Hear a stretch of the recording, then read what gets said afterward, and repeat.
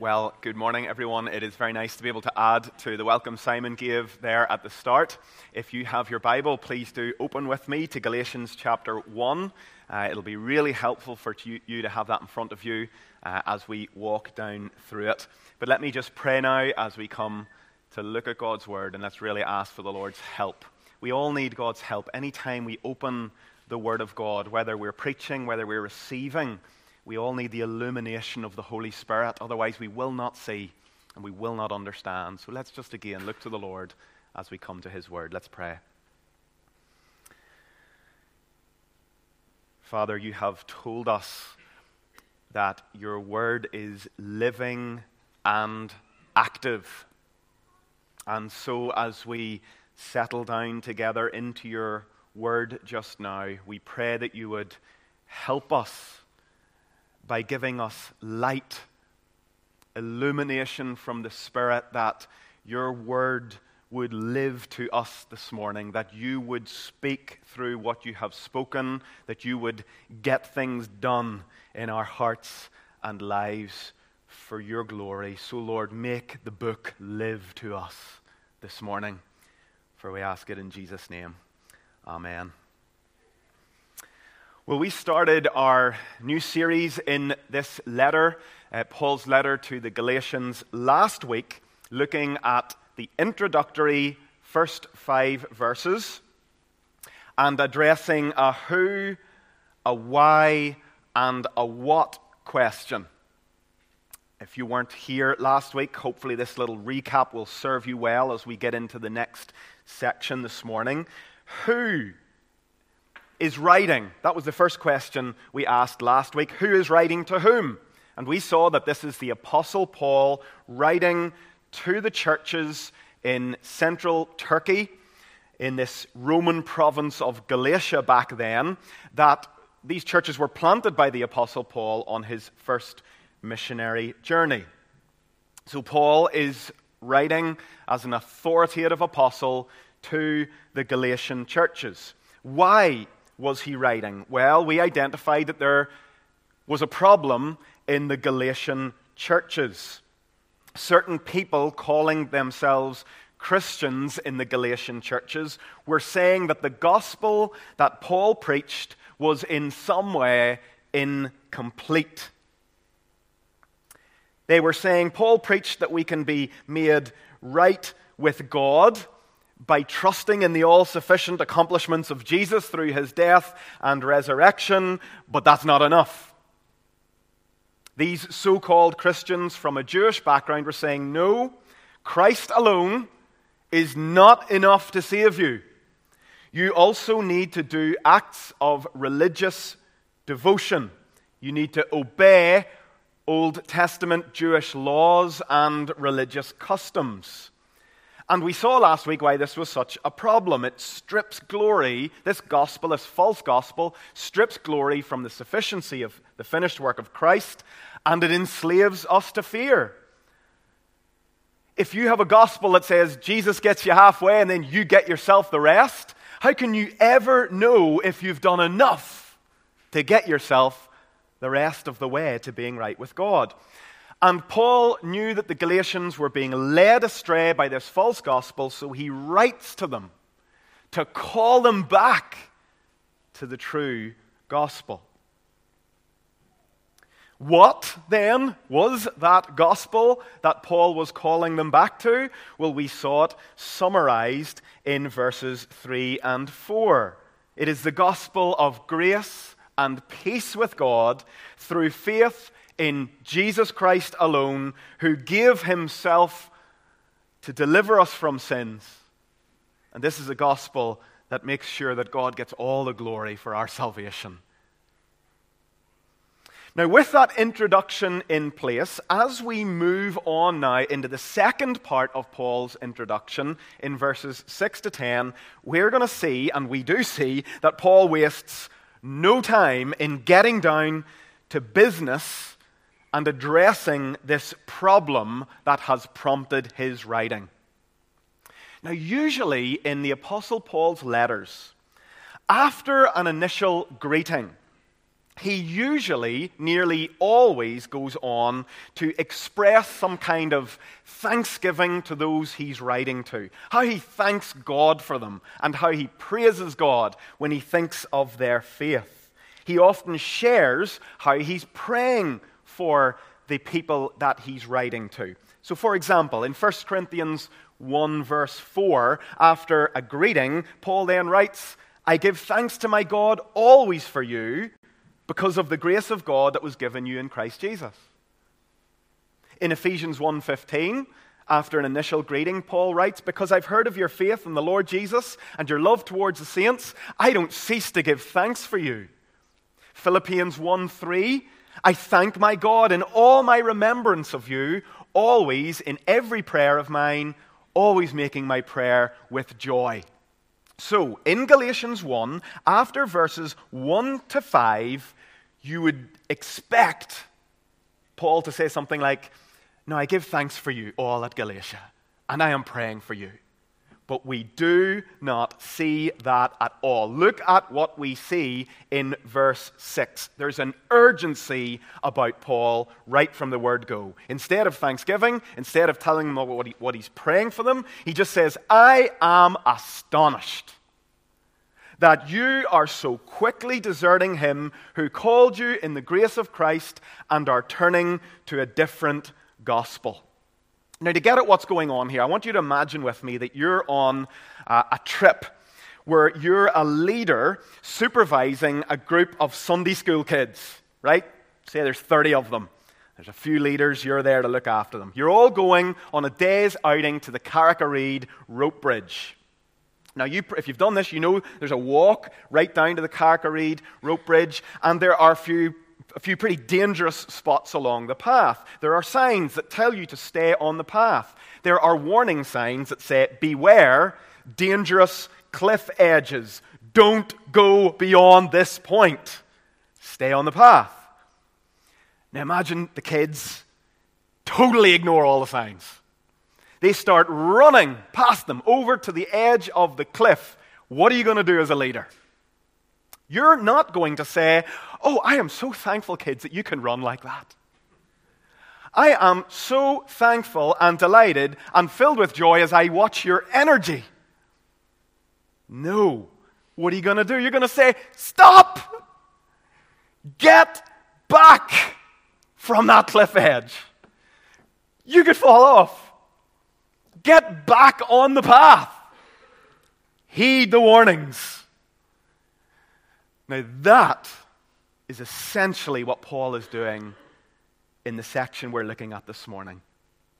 He is urgently calling to the Galatians saying, beware of false versions of the gospel. They are dangerous. Stay away from them. Stay on the true gospel path. Or to put it more positively, Paul's saying the gospel of God's grace is so important that we must be careful that we don't drift into false versions of it. Now, we all need to pay attention to this morning. We said last week that our greatest danger as evangelicals is not an outright denial of the gospel. It's sloppy and subtle deviations from the gospel that is our main threat. And so we must not assume, "Oh, we've got the gospel." We have to keep re-examining our understanding of the gospel, because there is so much that will always try to deviate us off the true gospel path. So in the verses we're looking at this morning, Paul gives us 3 clear reasons for why the Galatians and why we today must stay away from false versions of the gospel. Reason number 1, they lead us away from the God of grace. Verse 6, Paul is simply astonished at the speed of the Galatians drifting away from God. His language, probably intentionally, is quite similar to the language God uses in Exodus 32, verse 8, when the Israelites had turned away from worshiping God to worship a golden calf. There God said to Moses, "Go down, Moses, for your people whom you brought up out of the land of Egypt have corrupted themselves. They have turned aside quickly from the way I have commanded them." I suppose there's nothing really new under the sun. There in Exodus, in the wilderness, the people were drifting away from the God of grace. Here in the first century, in the churches in Galatia, the people were drifting away from the God of grace. The people of God have always been a people prone to wandering. I'm sure if you're honest with yourself, you feel it in your own heart. Paul sees the Galatians wandering from the gospel of grace, and in exasperation, he just lays down the reality of what that turning away from God means for them. Look at verse 6 carefully. Notice he doesn't say, "I'm astonished that you are so quickly deserting the true gospel to turn to a false one." No, he actually says, "I am astonished that you are so quickly deserting Him." You are deserting God by deserting the true gospel. You are so quickly deserting Him who called you in the grace of Christ, and you're turning to a different gospel. Paul is being so clear. A departure from the gospel of grace is a departure from the God of grace. Now, for the Galatians, this different gospel was one that added religious works of devotion to the finished work of Christ. They have distilled down the gospel into something that says, once again, I have to try really hard to be good. And if I'm good enough, God will accept me.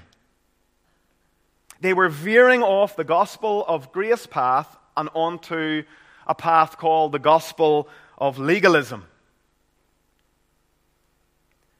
And I just want to ask this morning, might this be something that you are doing?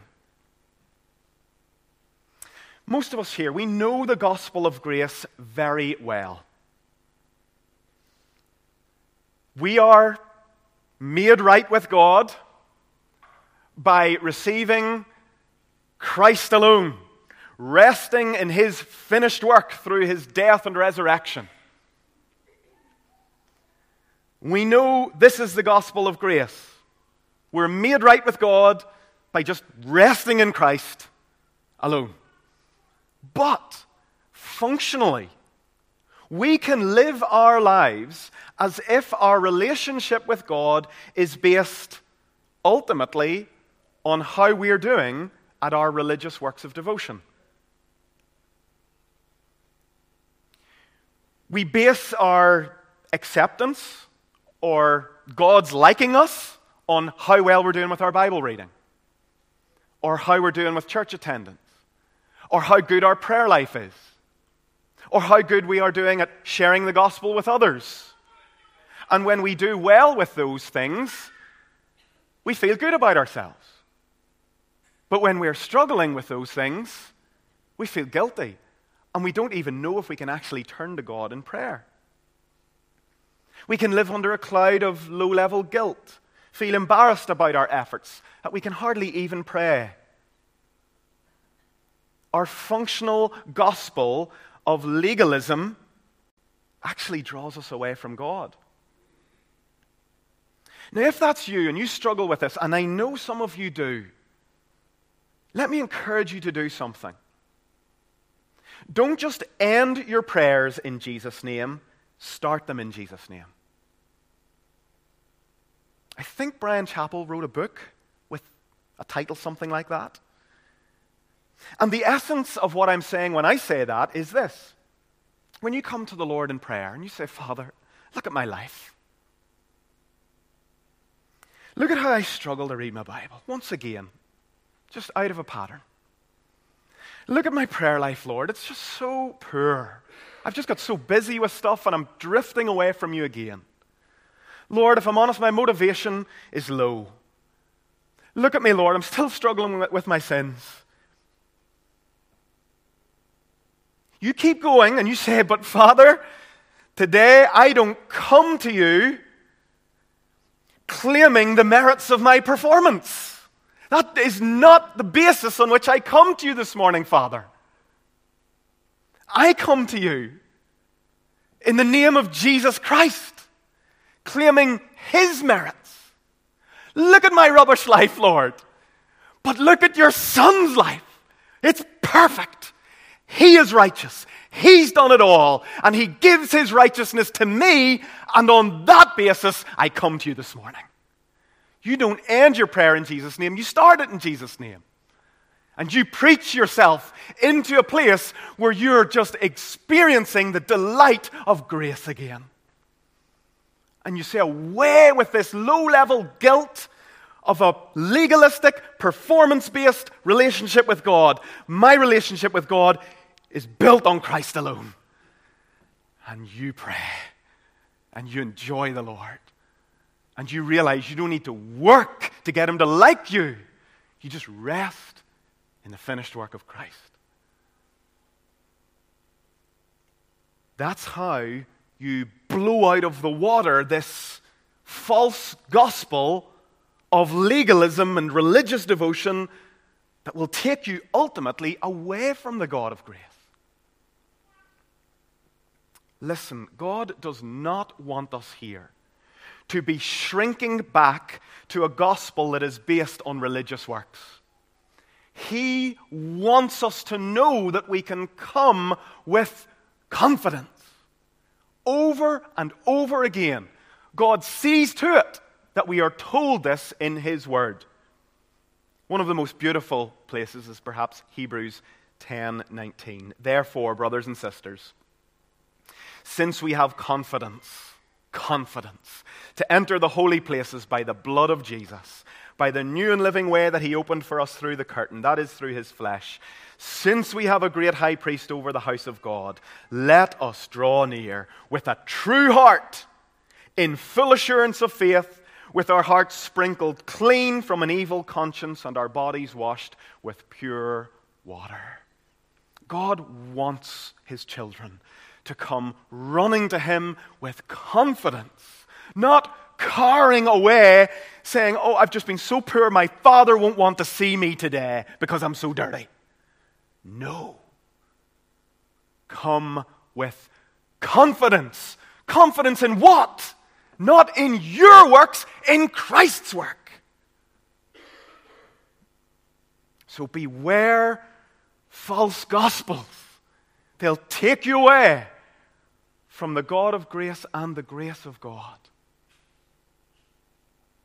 Second reason for bewaring false gospels. They are actually no gospel at all.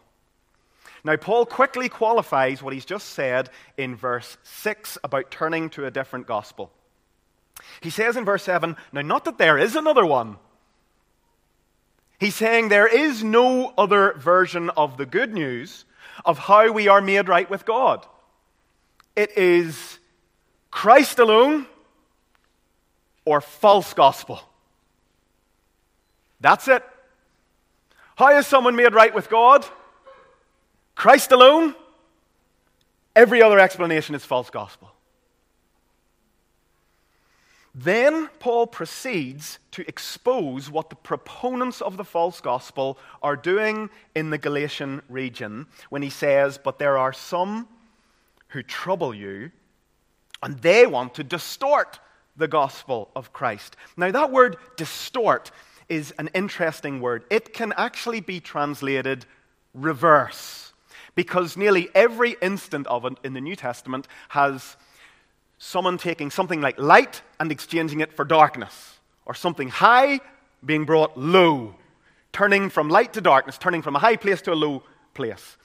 it nearly always speaks of turning something the other way around, flipping something upside down, making something back to front. Now, why do I stress that? I think it's really insightful. The gospel, the apostolic gospel, the gospel that was received by Jesus Christ, declares that we are saved from our sins and from the wrath of God by grace alone, through faith alone, in Christ alone. We are saved from our sins by receiving Christ by faith and resting in His finished work alone.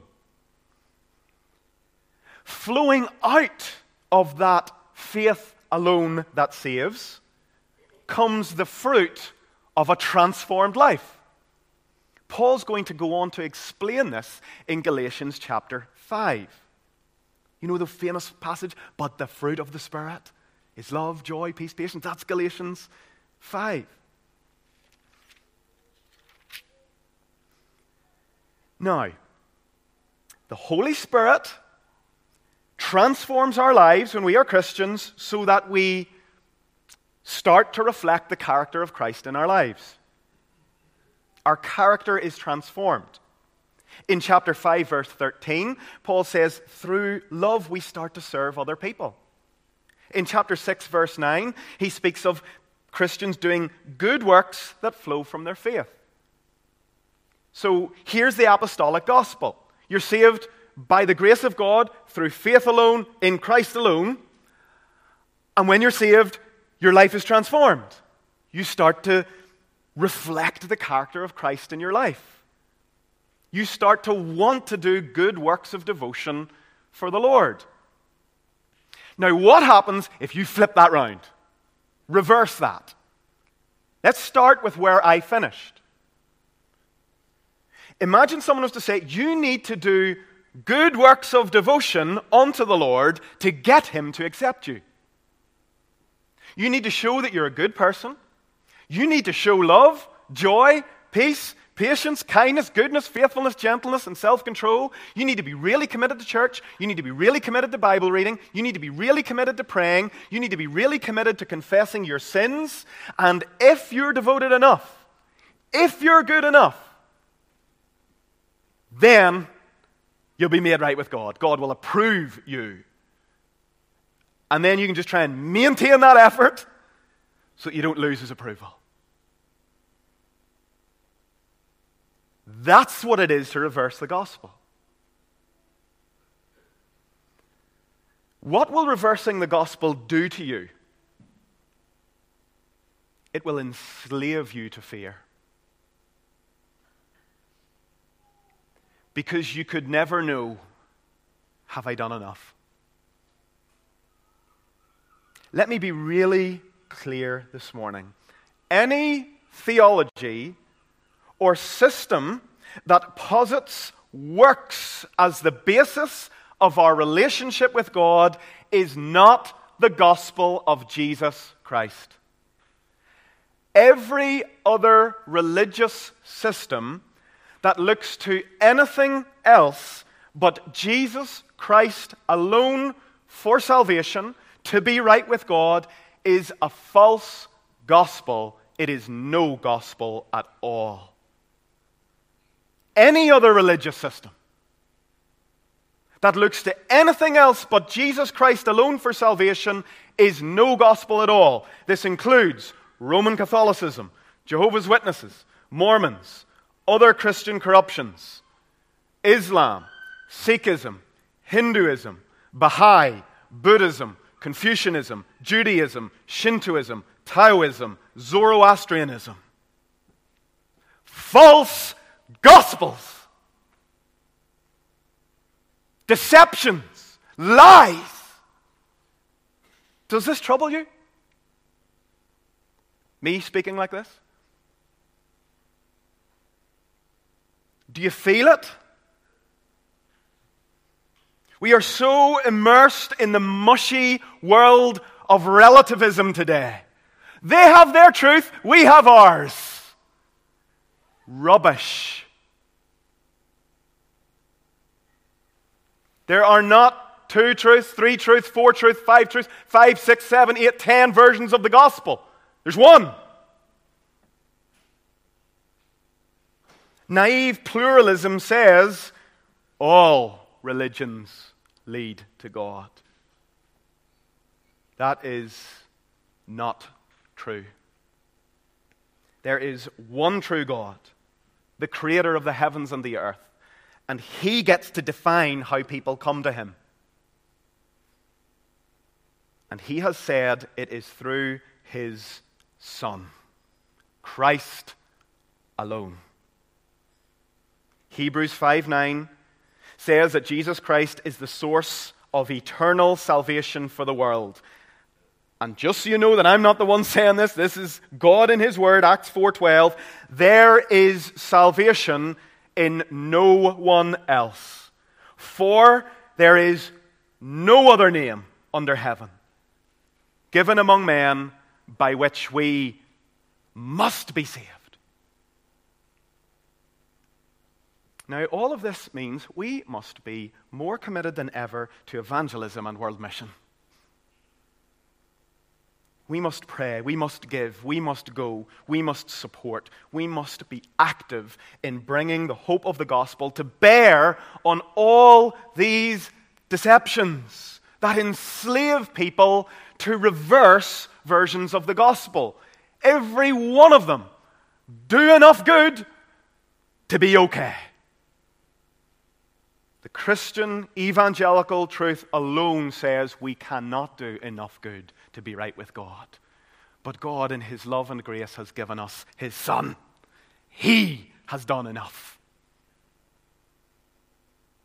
And so we have got to be committed again at Great Vic to evangelizing our city, to evangelizing this whole island. We have to be committed as ever, in going to the nations with the good news of the gospel. And one amazing truth is that God is bringing many of the people from the nations to us. And so we must be thinking through how we can preach this gospel of Christ alone to bring hope to the nations who are among us. One opportunity has been mentioned this morning, St. Patrick's Day outreach.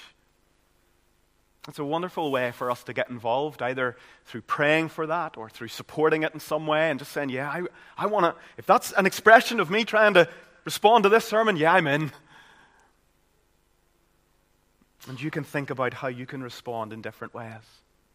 But here's the clear warning that Paul gives, or second reason for giving this warning: beware false gospels. They are no gospel at all. They're not good news, they're bad news, because they take you back to works. Now, the third reason then that Paul gives is this: beware false gospels. Those who propagate and entertain them are under God's curse. Now, because of everything we've said above and identified above, we see Paul being very strong in verses 8 and 9. But even if we, or an angel from heaven, should preach to you a gospel contrary to the one we preach to you, let him be accursed. Then, to show that this is no impassioned, emotional, over-the-top outburst, he repeats himself. As we've said before, so now I say again, if anyone is preaching to you a gospel contrary to the one you received, let him be accursed. Paul is clear. The messenger and his or her status, power, or gifting does not authenticate the message. It is the message that authenticates the messenger. Notice in verse 9, Paul speaks of the gospel that the Galatians had originally received. And that's important. The apostles received, that is, we saw last week, the 12 and the apostle Paul, they received the gospel from the Lord Jesus Christ. Paul says this in 1 Corinthians 11:23. For I received from the Lord what I also delivered to you. In 1 Corinthians 15:3, he says, for I delivered to you as of first importance what I also received, that Christ died for our sins in accordance with the Scriptures. The apostles received from the Lord Jesus the gospel, the true gospel of Jesus Christ, that we can be made right with God through the accomplishments of Jesus Christ. Paul's clear here. This message is never to be changed. And he says, even if I come back to you and I say, oh, got that all wrong, I'm changing everything, let me be cursed. Or if an angel comes to you and says, actually, there's something new, let them be cursed. For anyone who brings an alternative gospel that is different to the apostolic gospel, the gospel received from Jesus, that person who entertains it is under God's curse. Now, this is really significant because we recognize that part of our job in the church is to preserve the gospel in every generation. It's also very significant when you think of the foundations of Islam. In 610 AD, near Mecca in Saudi Arabia, a man named Muhammad walked into a cave seeking alone time with God. Islam teaches that there the angel Gabriel appeared to Muhammad, pinned him against the wall, and said, "Read!" And he said, "I don't know how to read." And the angel pressed him even tighter and said, "Read!" And he said, "But I can't." And then the angel pressed him even harder and said, "Read!" And he said, "What shall I read?" And then started a series of revelations from this angel that were given over the next 23 years, written down now and preserved in the Quran.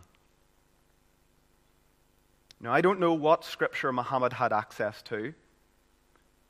If only he and his people had read Paul's letter to the Galatians. If even an angel comes and says something contrary to the apostolic gospel, it is anathema.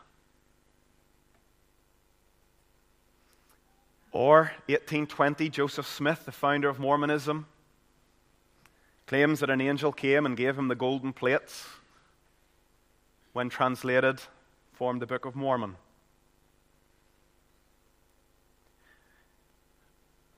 Paul's clear. If an angel, or if he himself, if anyone comes with something different to the true apostolic gospel, received from Jesus himself, that whole system is anathema. Why? Because it takes people away from the God of grace and the grace of God. It turns the gospel around and makes it a works-based salvation.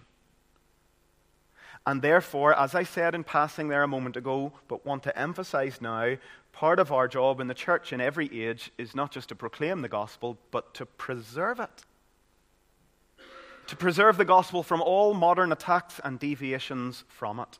I remember speaking to Pete Williams once, who's the warden of Tyndale House, a centre for theological study in Cambridge.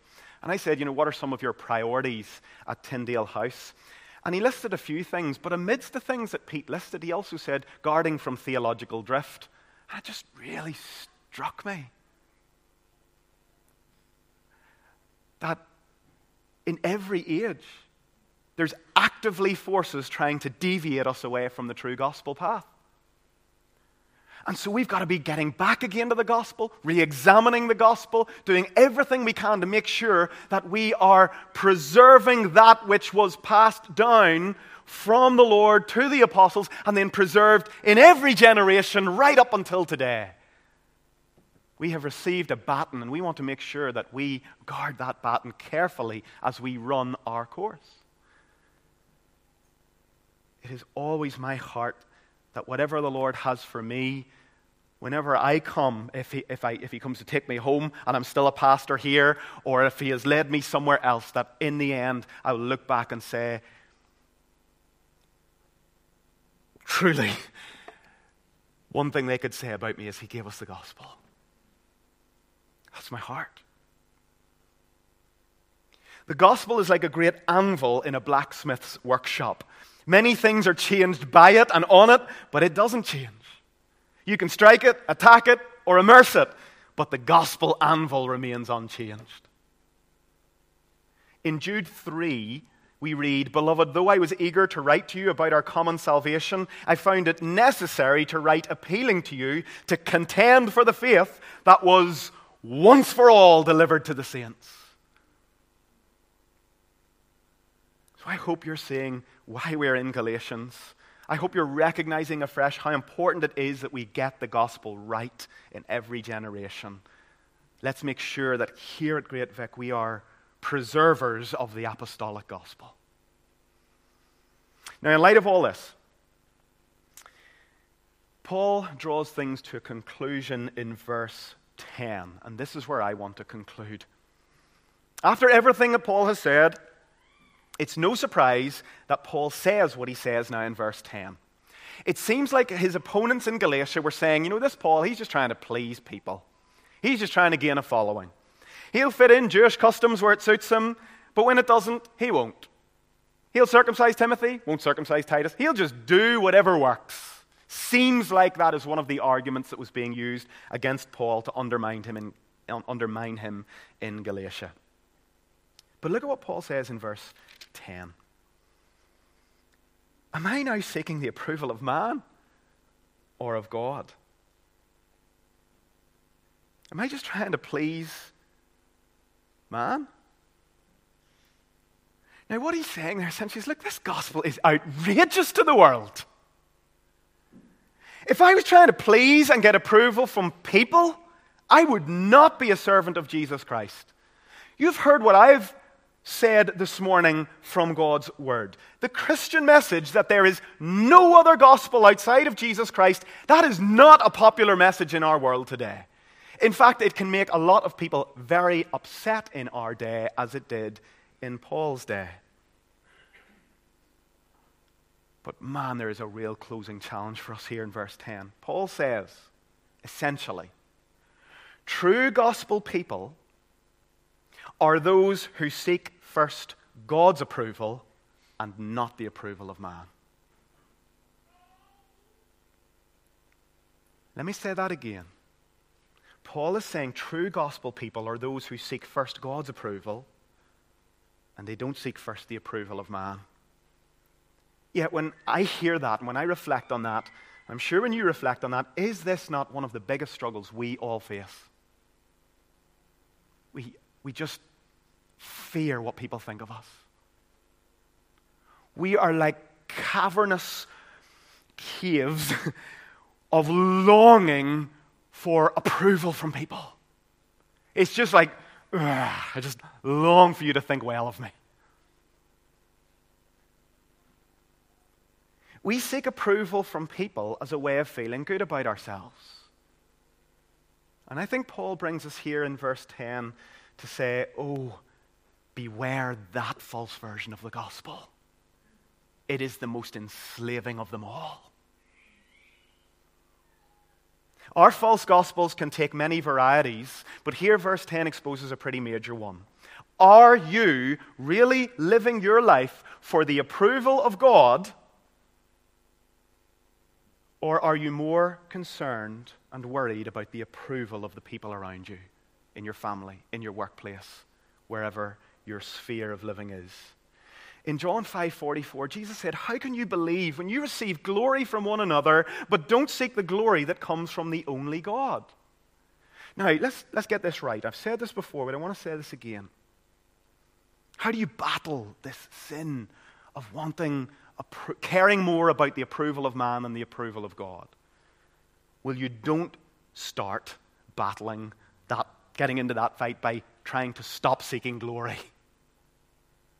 Don't start by saying, right, I'm just going to stop seeking approval. That will never work. You are hardwired by God to seek approval.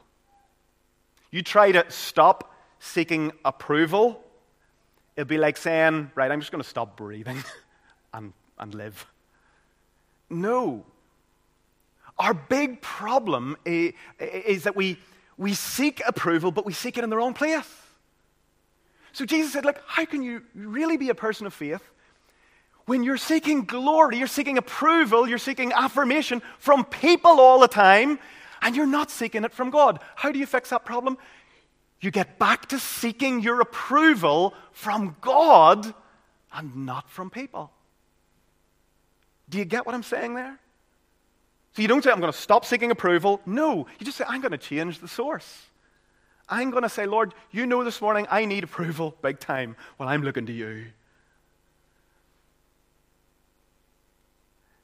Does this not bring us right back to the gospel again?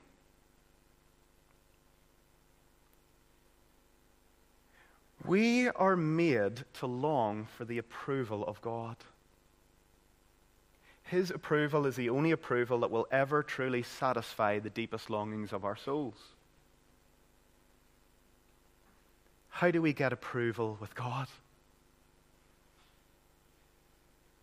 In Christ alone. This is immensely liberating. God is pleased with us. He approves us not on the basis of our works, but on the basis of what Christ has done.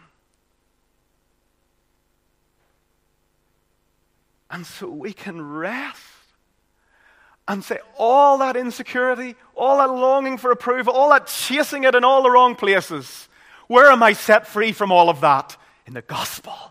Christ.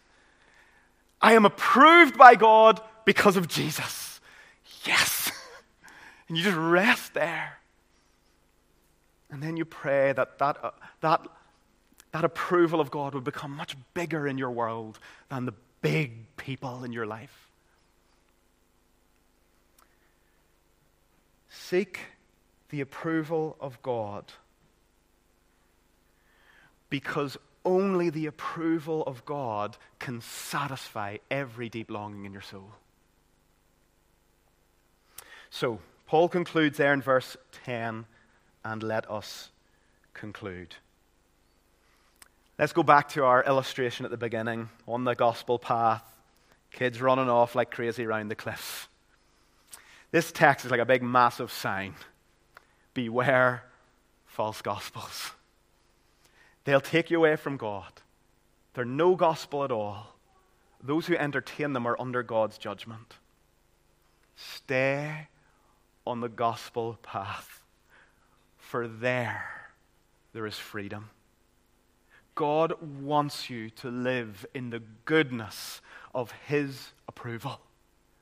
He wants you to live in the goodness of His grace. He wants to help you battle your tendency to turn aside, to look to other things for what only God can give you. So stay on the gospel path, Great Vic, for there is life. Let's pray.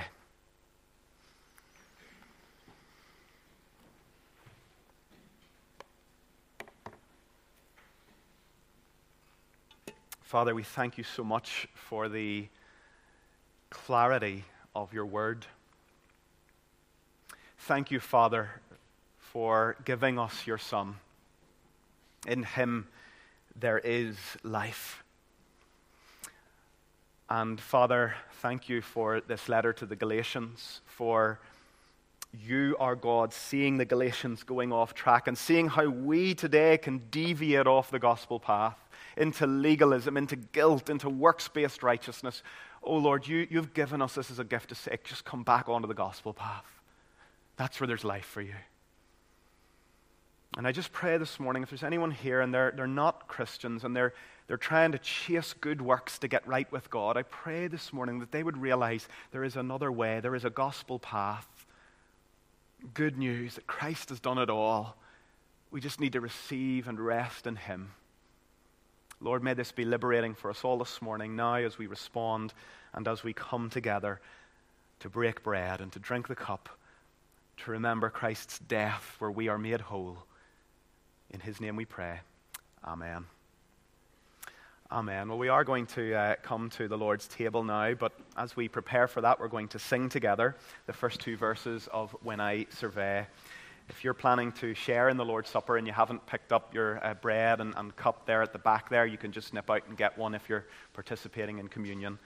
Let's sing together, though. Let's stand as we sing, and then I'll explain what we're doing, and we'll break the bread and drink the cup together.